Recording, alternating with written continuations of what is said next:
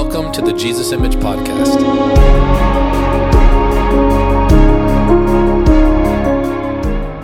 Can you turn in your Bibles to John chapter 8? We're going to continue in the Incarnation of the Lord Jesus.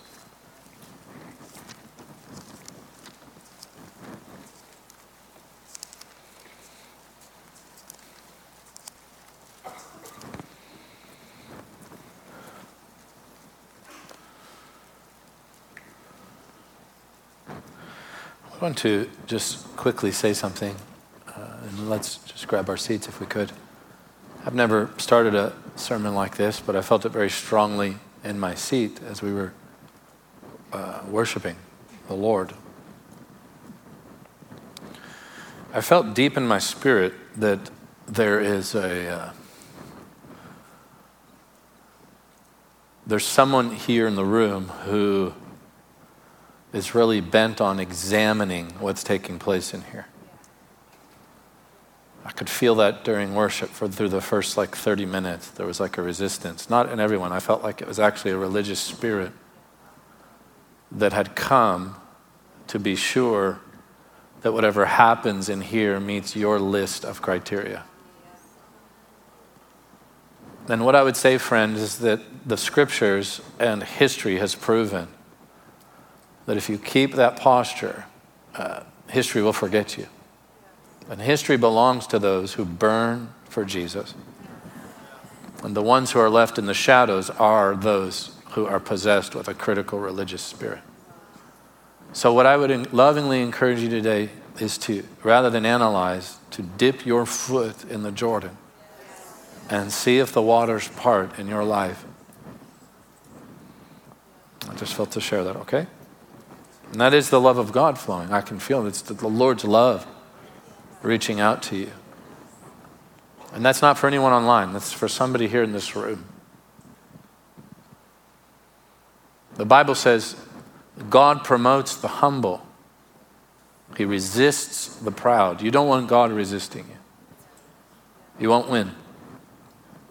But God takes the broken who throw themselves down at the foot of the cross, and he elevates them in his kingdom. And I would also say this to you, that if just because you don't understand it, it doesn't mean it's not the Lord.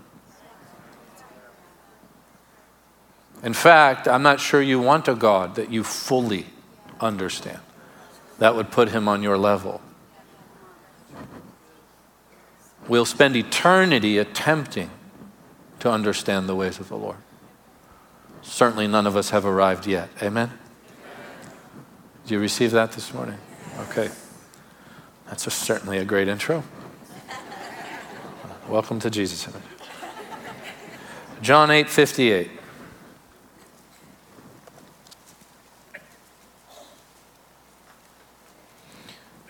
And I'm going to pull my old move and we'll back up to verse 48. Then the Jews answered and said to him, "Do we not rightly say, my word, that you are a Samaritan and have a demon?" Can you imagine saying that to the Lord? How many of you when you read that are shocked by people's capability? It's interesting that I opened the way I did this morning. We are a broken, feeble people outside the work of the Holy Spirit. Humanity has the potential to do some really horrific and stupid things, one of which is to call God a demon-possessed man. Verse 49, Jesus answered, "I do not have a demon." My Lord, that he would even need to say that. "But I honor my Father, and you dishonor me. And I do not seek my own glory." Isn't that beautiful? "There is one who seeks and judges. Most assuredly, I say to you, if anyone keeps my word, he shall never see death." That doesn't mean that you won't close your eyes and that your body won't go into the ground. She must understand that the biblical Christian viewpoint on death is different than the world. We see the closing of the eyes, the releasing of our last breath as sleep. I said we see it as sleep. This has to return to the church, because if you're afraid of death, you will live in a self-protection mode your whole life. If you're afraid of death, you'll be afraid of persecution. If you're afraid of death, you'll be afraid of being gossiped about, or you'll be afraid of paying a price for the gospel. When you lose the fear of death, holy thoughts go through your mind. Holy scriptures go through your mind, like, don't fear someone who can take the body. Fear him who can destroy the body and the soul in hell forever. Losing the fear of death is a beautiful, beautiful work of the Holy Spirit in us. And it is meant to belong to every believer. It's something we never talk about today. We don't talk about that moment that we will all face should the Lord tarry. Isn't that wild? You know, Jesse and I right now we're getting our masters together. I think she beat me in 3 of the 4 or 5 out of the 6 classes. But she cheated. No. She did beat me, because she'll just outwork me. When she's writing her papers, it's like you have to leave like the whole wing of the house. I just walk outside and go hit golf balls. But right now we're studying, the class we're taking is early Christian spirituality. Basically the move of the Holy Spirit and the ethos of the church from the resurrection onward. And it's been really a beautiful time. And on our last Zoom call, which was just a few nights ago with our professor, she was talking to us, and I found this to be incredible, about what were the tenets that the early church were known for. What were their behavioral pillars? What did they do all the time? One of which was this: to care for the sick and bury the dead. They were known for that. Now we have a culture who is absolutely petrified of leaving this body.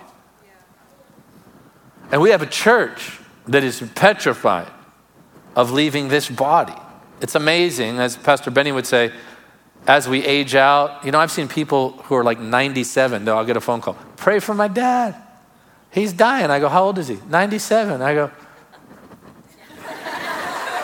how long do you want him to be here? I've been asked to pray for people in their hundreds, and I'm like, bro, like, you're doing good. Lay hands on us. But it's amazing. Pastor Benny says we spend our whole life trying to go to heaven, and when the time comes, we freak out. And some of that's understandable. It is the ultimate act of faith to breathe your last in faith, which is one of the reasons why those who've died in Christ in 1 Thessalonians 4 precede those who are on the earth as we are caught up with the Lord. He honors their faith. It's a wonderful faith walk to breathe your last clinging to Jesus. Say, thank you for your mercy, Lord. Now, there are many, you would think that people who live in deception and once started off in the faith, you would think that when the hour comes and they know it's coming, that they would recant and cling to Jesus. But I've seen people, some recently, who knew they were dying and held on to their deception. And that is the nature of sin.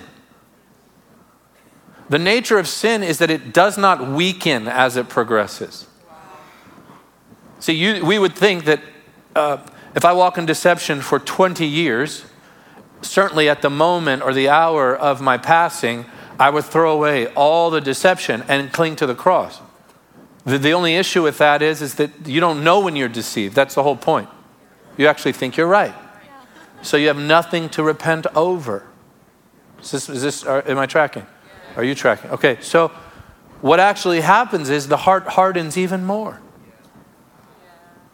And even if the tone sounds gentle and loving, if it's not Christ crucified, it is an eternity without God. There is a hell. I said there is a hell. There is. You cannot take it out of the Bible. God's holiness is necessary if he is to be the Lord. Is that making sense? So you actually see this in the book of Revelation. Here people are covered in boils and sores, and rather than repent, they curse God. Now, how many of you, if you felt like the Lord was judging the world and you had sores and boils all over your body, you were being scorched by the sun, how many of you think it'd be a good idea to say, Lord, have mercy? But the human heart doesn't do that. The human heart hardens and curses the Lord. What's the point? Get with him now. Live softly now. Be tender now. Be pliable now. Understand this. Death is not the inheritance of the saints. How many of you believe God holds your breath in his hand? Okay, at what point do you believe you will actually discover that? When your breath is leaving. We all say, you are my life. But right now, you are living and breathing without trying. The day will come where you will fully understand, oh my gosh, I can't keep my breath in this body as long as I want to. Huh? So death spiritually is much different than death physically. Spiritual death births physical death, but Jesus here is saying that he who keeps my word shall never see death. I'm not talking about dying in the body. I'm talking about separation from God. Isn't that wonderful? I love that that's the Lord's reply to being accused of having a devil. He reminds them, your day's coming. And by the way, it's a good idea to keep my word. Verse 52. Then the Jews said to him, now we know that you have a demon. I tell you, they really got gentle there, didn't they? The Bible says, do not rebuke a fool. Not everyone who gets corrected and rebuked actually repents. This is proof. And this is actually what that religious devil does. Thinks it's always right. That's what I was addressing earlier. Thinks it's always right. If God himself rebukes you, you're still right. Abraham is dead and the prophets, and you say, if anyone keeps my word, he shall never taste death. Are you greater than our father Abraham, who is dead? And the prophets are dead? Who do you make yourself out to be? Jesus answered, verse 54, if I honor myself, my honor is nothing. Wow. I don't even need to comment on that. It is my Father who honors me, of whom you say that he is your God. Yet you have not known him, but I know him. And if I say I do not know him, I shall be a liar like you. Don't you love Jesus? I love him. I love the real Jesus, the Jesus of the Bible. And you know there is a Jesus who's being presented that isn't the real Jesus.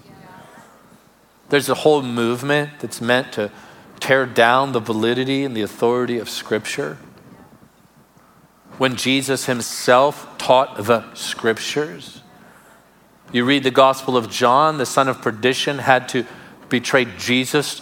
Why? To fulfill the Scriptures. Why were the disciples deceived? Because the Lord hadn't opened their eyes after the resurrection to understand. The Gospel of John says that the Scriptures spoke of his resurrection.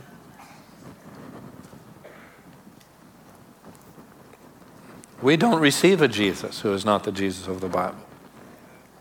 There isn't one. I said there isn't one.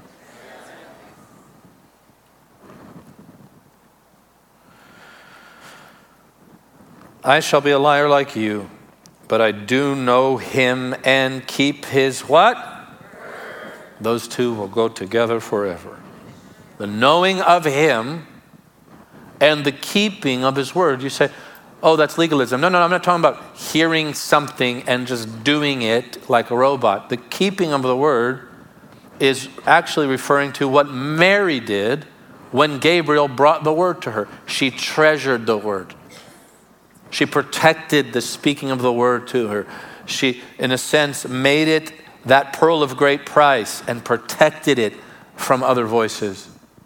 This is what it looks like to keep the word in our hearts. Verse 56, your father, now here we go, now it gets good. Your father, Abraham, rejoiced to see my day, and he saw it and was glad. Oh no, now we have a problem. Then the Jews said to him, you are not yet 50 years old, and you've seen Abraham? Jesus said to them, most assuredly. I love that. Oh, as though the next phrase needed any most assuredly, but he's just nailing the point into the depths of the heart. Most assuredly, I say to you, before Abraham was, I am. I am. In all capitals. What was their response? Then they took up stones to throw at him.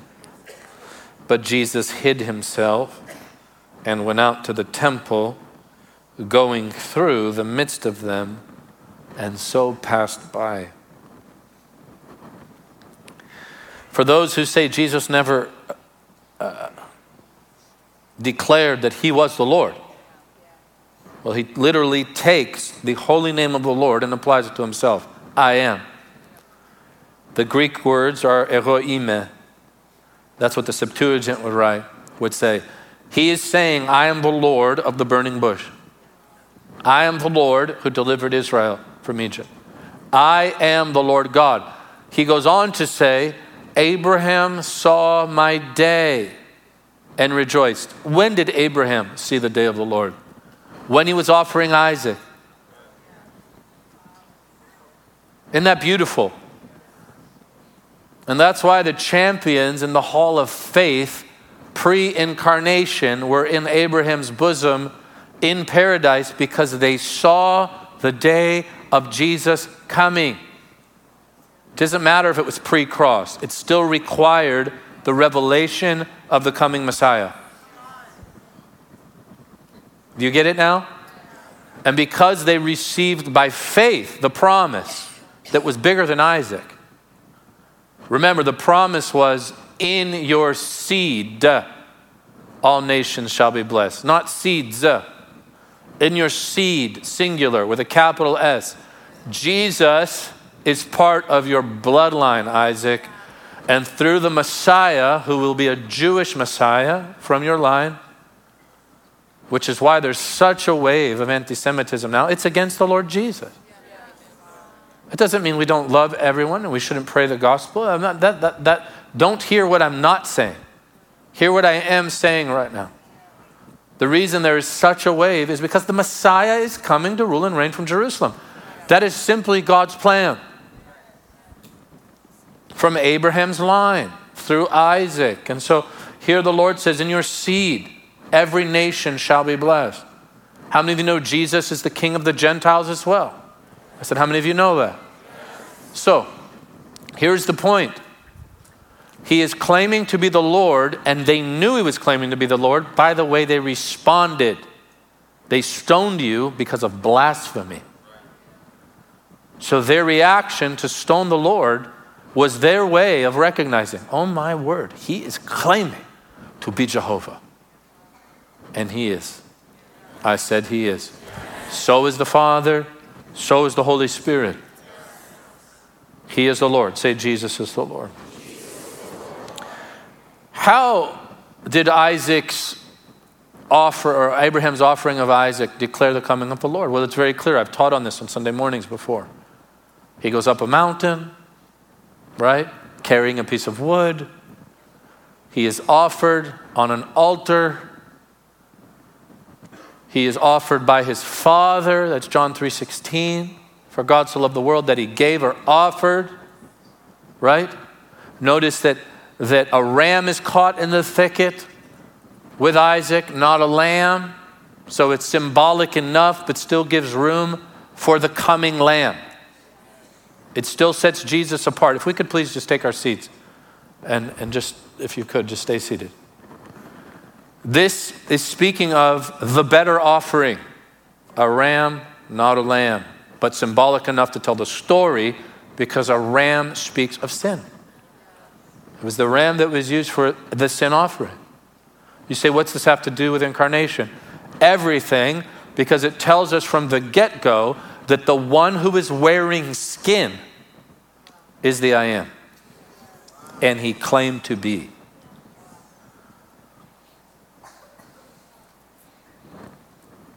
Now, for years, all 2.5 on Sunday mornings, if you include Sunday nights, 5, for years I've been telling you that Jesus is God. And I will say that until the day I die.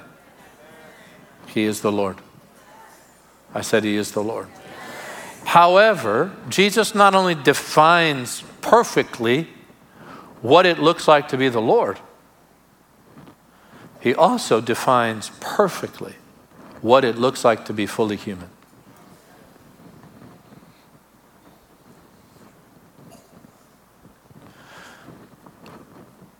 If you want to look at the perfect example of what it looks like to be fully alive, look at Jesus.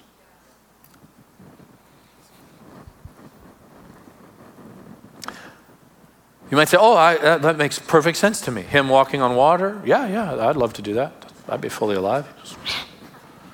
I'd love to just pay my bills with a coin from a fish's mouth. It's fully alive. Let's go fishing. Right? You get your check out of a fish's mouth. Well, praise God. Fish cash apps you.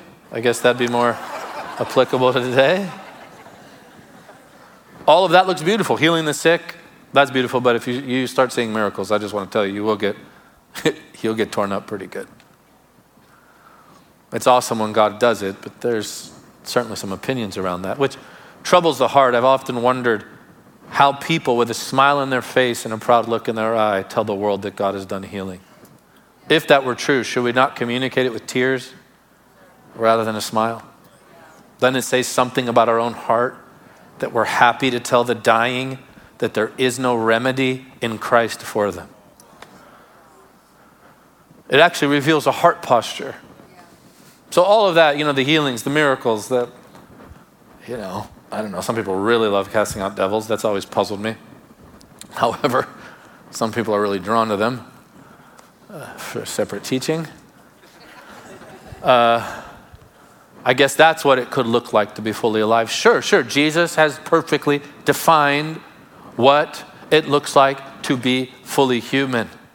However, he defines it best by the way he dies.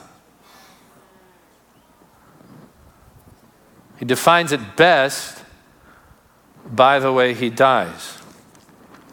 So when Jesus says, Abraham saw my day and rejoiced, what did Abraham see? The passion. The passion. He looked into God's way of fixing this whole thing. And I don't know how it went down or what happened exactly, but Jesus is very clear that Abraham saw his day and rejoiced. How many of you remember the trial that they held for Jesus that was an illegal trial in the middle of the night? Remember, they finally got to the place where they asked him, just tell us, enough of this, tell us, are you the promised one? Are you the one to come? What did Jesus say? You will see the Son of Man seated at the right hand of the power. He's speaking of Daniel chapter 7 there, when the books are open. Now here's the best part, and I love this about the Lord. Bob Gladstone talks about this beautifully. He actually talked about it years ago at the school. Who is the book opener? Say Jesus. He's still the only one who breaks the seal and opens the scrolls, right? So here they think that he's on trial, and he is, but he's not the only one on trial. They're on trial. They're on trial. There is power, listen carefully, on being on the right side of God's word. So much power to be in God's perfect will for your life that when you are accused and it looks like that you are on trial before criticism, actually the person spewing it is on trial before God. And in your silence, God is still doing the work. And that's the tragedy. Listen, that's the tragedy of that religiosity, that we think we're right, never realizing that we're the one on trial and we're losing miserably. And that's why Jesus pointed them back to Daniel 7. Oh, I know, I'm standing here. You've beaten my face in. I'm here bound with ropes. The day will come where you'll see me sitting at the right hand of power. Don't forget, you are judging me based on your law that you can't see properly because you can't see me. Remember, without Jesus, you have no way of interpreting the scriptures. You know, if you needed a pair of glasses to understand this holy book, the pair of glasses, every lens would be in the shape of a cross. Maybe I should make some. But for them to crack open, you have to look through his passion. If not, you will just take them and judge the Messiah like they did. Isn't that wild? So Jesus defines what it looks like to be fully alive. And according to the Bible, we are most alive, listen, we are most alive when we give ourselves away the most. That one didn't land. Some of y'all got it. We are most full, most filled with joy, most filled with peace when we are most sacrificial. So in this day and age, in today's day and age, everything is about me. Everything is about convenience, and I'm troubled. We are losing a generation because we have lost holy tradition. I've seen people in other churches, don't do it here. My Greek Orthodox side will come out. I see people take communion elements and throw them to the person next to them. What are we doing? My father-in-law taught us, if you sat on his platform in the Crusades and he looked behind you and there was a Bible on the ground, you got rebuked in front of the whole stadium. It's the Word of God.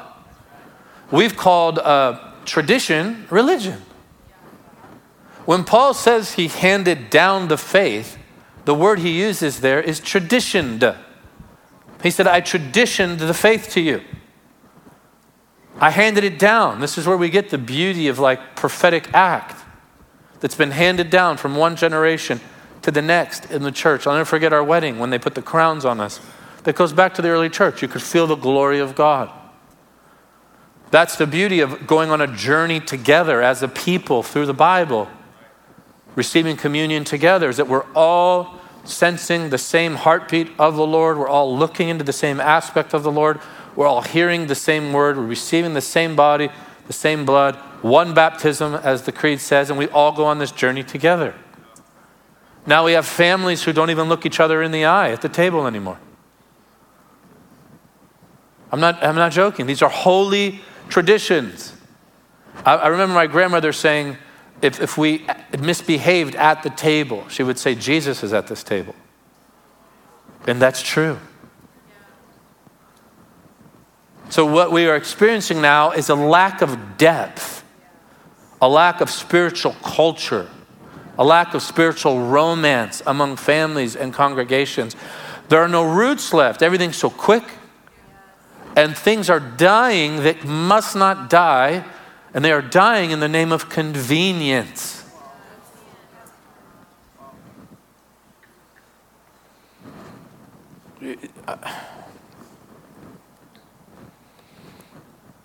Can I just read some things to you real quick? Now, I just want to say, as I read these, that I did not come up with these. Did I say that? Okay. Let me say it again. I did not come up with these. All right? I received these in my class at Regent University, which I consider to be a reputable institution. These statistics were given to us by Regent, and the sources for them are from Focus on the Family. Have you heard of that? The Barna Research Group, Campus Crusade for Christ, these are the resources, and the Schaeffer Institute. So these are very reputable organizations. They did not come from the Culianos household. I am just a delivery boy. All right, now, according to these statistics, 40% of every pastor has an affair after he's ordained into the ministry. 40%. 50% of wives feel that their husband entering the ministry has destroyed their families. 50% of all pastoral marriages end in divorce. Half. I knew that's the case in the church. It used to be 35 when I was growing up. Now it's 50, but that applies to pastoral marriages as well. 57% of every pastor interviewed in this survey said they would leave the ministry if they could afford it. Now, I don't know how recent these stats are, but we took this class last semester in our spiritual formation class. 57% said I would quit if I could afford it. 70% said I do not have a close friend. Not one. I do not have a confidant, and I do not have a mentor. In other words, I don't have a pastor. I'm not pastor. 70% of all pastors said that. 71% battle depression continually. This is why the Bible teaches us to pray for our pastors, not declare war on our pastors. We should pray for our pastors. 77% felt that they haven't had a good marriage since entering the ministry. 80% of all pastors interviewed spend less than 15 minutes per day with Jesus. Less than 15 minutes. The Lord knows my heart,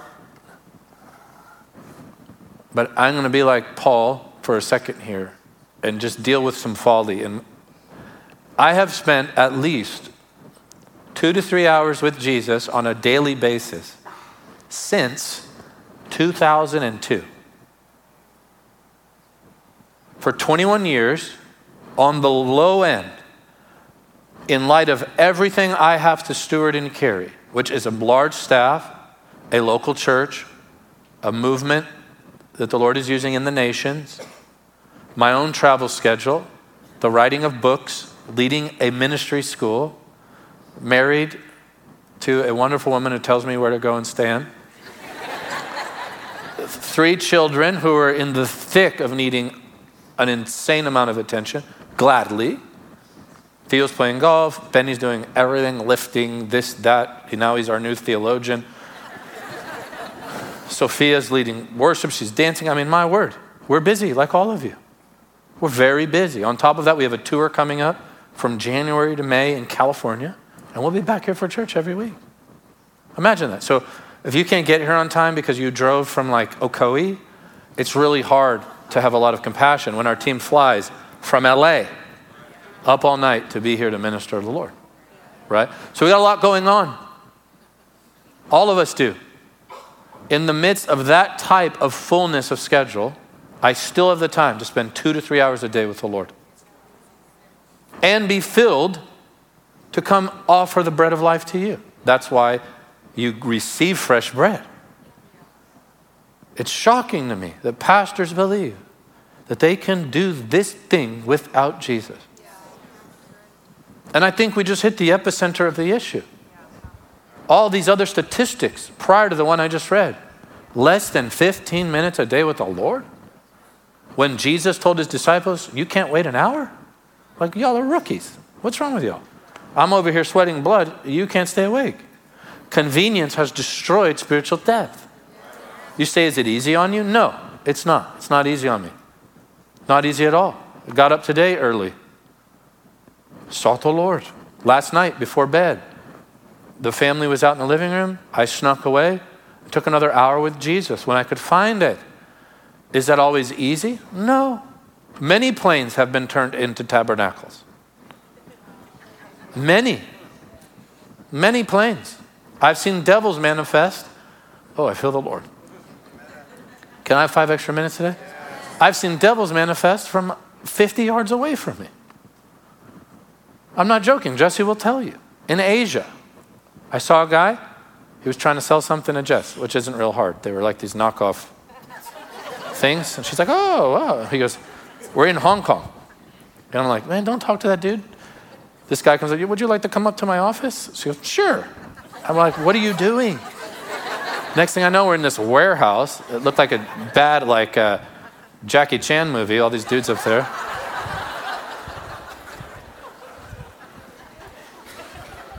He's like, you want to buy this? I'll never forget, watches here, wallets taped to Jess is like, those are beautiful. The next thing I know, we're upstairs in Asia, solo.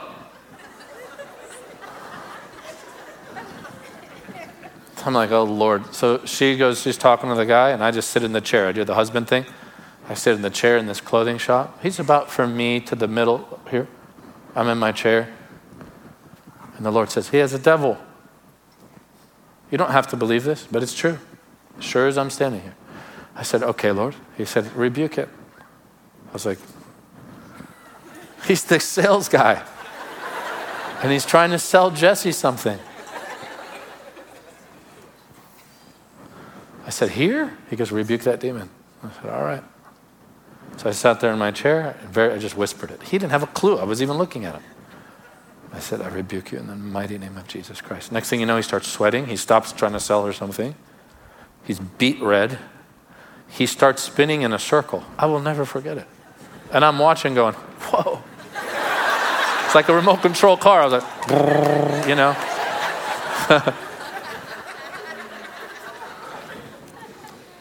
He sprints straight to me. He says, I don't know what's going on with me. And I thought, oh, Lord, help me. I don't know what to do. Because I was still in my chair. And he had a knockoff belt that had a cross on the belt buckle. I said, do you see that cross on your belt? He said, yeah. I said, do you know what that means? He said, no. You don't have to argue with devils. Just bring the cross and press the cross into their face. And I preached the gospel to him right there. He was blown away. God rocked him. Well, you don't just step into that. You reject convenience for the face of Jesus. That is incarnate lifestyle. Because the incarnation is incredibly inconvenient for the Lord. It was.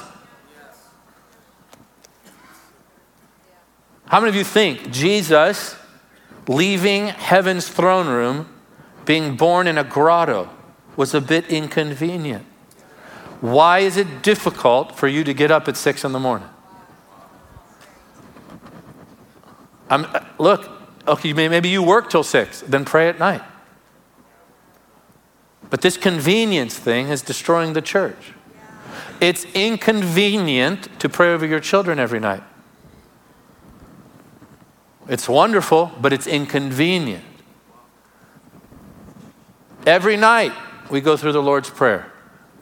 Every night I go through the Psalms with the children. Every night, every morning, I do the same thing. It doesn't mean they're perfect, but they have millions of seeds that have been promised to bear fruit in their life, whether they like it or not. We need to lose our convenience. There have been many nights where I just want to go to bed, and the children will walk in the room and go, Baba, we didn't do our scriptures. Now they remind me. I want us, listen, let me say it differently. God is raising up leaders who don't just love their church. They love Jesus and his church. His church is starting to matter to certain pastors now. The Big C church. God is raising up pastors that care about the faith transitioning to the next generation. And we've been just giving them Happy Meals. It's not the real deal. It's not the real deal. It is. We have never been promised convenience. We have never been promised that everyone will like us. It's never been the message. Jesus said, if they hated me, they will hate you. If they persecuted me, they will persecute you. There's nothing convenient about it, but it is fully alive. The most dead people are the most selfish. I'm not joking. The most depressed, anxious people are the ones who are most into themselves. They call their lifestyle boundaries, and you should have boundaries. But if you have so many boundaries that nobody can get in, you don't have boundaries, you have bondage. You have a stronghold on your hands. And the people who build the thickest walls, the most boundaries in an unhealthy way, are the ones who are self-preserving. The ones who realize from the start, an incarnate life looks like dying, have no problem trusting again. Because they know they signed up for pain in the first place. But somehow in that pain, they find inexplainable joy. But today's day and age, I'm out of here. And you just go a half mile. I go to that church, blow that one up. Go to this church, blow that one up. Same issues go from one to the next to the next. You know what? That's called convenience. It's not called Christian.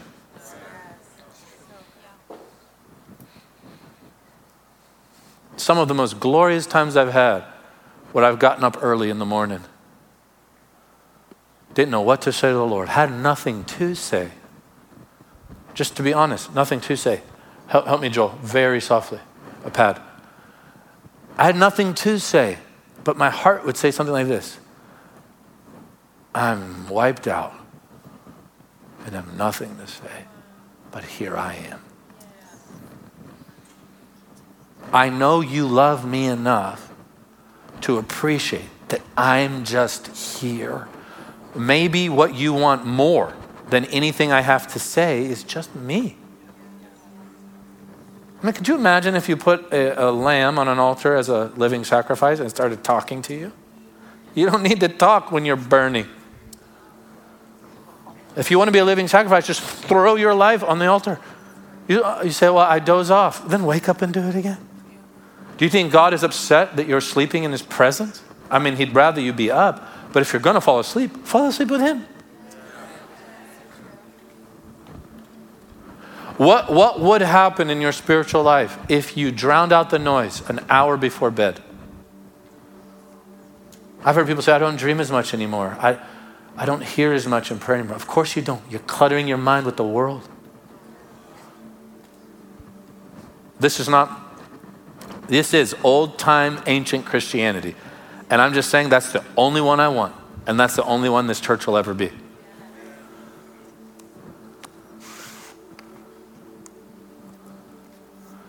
When we look at Jesus, that baby born in a manger, we look at a God who deeply inconvenienced himself. And him as our forerunner, as the patterned son, as the firstborn from the dead, has invited us into the same thing. But I'm telling you, listen. I remember one morning. I won't give all the details. But one morning I was at Pastor Benny's. I'd flown out when he was still living in California. And you gain those 3 hours. So you wake up at like 3, no problem. And I thought, I'm going to take advantage of this. Then I went down into their living room and put the fireplace on. I don't know, praying near a fire is easier for some reason. And it was obviously dark out. I turned that fireplace on. Sat there in this little rocking chair they had, like a leather rocking chair. Took my Bible out, started reading Isaiah 53. Didn't really know what to pray, so I would just repeat, he was wounded for our transgressions, bruised for our iniquities. The chastisement of our peace was upon him, and by his stripes we are healed. I kept reciting that because that is a form of meditation, which is not a curse word. It's a holy, holy journey with the Lord. Meditation needs to be redeemed by the church, taken away from New Age and the world, all this darkness. It was given to the church. David wrote, meditate, I meditate on your law. Joshua wrote, meditate upon the law, because you're about to go to a place you've never been before, referring to the crossing of the Jordan. And by the way, meditation is not convenient. You don't necessarily feel angels brushing your face and rubbing your feet. Prayer is, at its entry point, is not very convenient. Those first few minutes or hours or whatever. But at one point, I'll never forget what happened. My heart was calm. A deep stillness hit my soul. I could feel the presence of the Spirit welling up within me, and I had one of the most glorious encounters of my life. Saw things that I just are too holy to talk about here. It changed my life and set me on a course that you're experiencing today. And this was 2010. What we gain through the offering of ourselves greatly outweighs the price we paid to gain it. Would you lift your hands to heaven? Father, we want to be like Jesus. We want to walk like Jesus. We cannot do that without the grace of the Holy Spirit. So now, Holy Father, pour out the grace of the Spirit upon this church, upon those watching. May the weighty presence of the Spirit come upon us. And may we know that we met with God this morning. And as we prepare to receive communion, we repent, Lord. We ask you to forgive our sin. Now, right there where you are in your seats, the Bible teaches us to confess our sin, to judge ourselves prior to the reception of communion. So would you do that right now? Would you just begin to ask the Lord, Lord, is there anything that I need to make right? Anything I need to repent of? Anyone I need to forgive? Friends, listen. I realize life is painful. I realize people can hurt you. You must forgive them. Forgive them. In fact, right now, if people are coming to your mind that have hurt you, I don't only want you to forgive them. I want you to right now gently begin praying for them. Do it now. Just begin praying for them. Ask the Lord to bless them. Bless those who persecute you, the Bible says. Father, do a holy work this morning, a sacred work, a sanctifying work among your people. May you be deeply blessed and glorified because of it. In Jesus' mighty name, make us like Jesus. Would you say this out loud? Say, Lord, make me like Jesus by your Spirit, in Jesus' name. Amen. If you enjoyed this podcast, you can like and subscribe to help us continue to reach people around the world with the gospel. Give today at jesusimage.tv/give. You can also join us in person or online every Sunday at Jesus Image Church. For more information on Jesus Image, events, Jesus School, and resources, visit jesusimage.tv.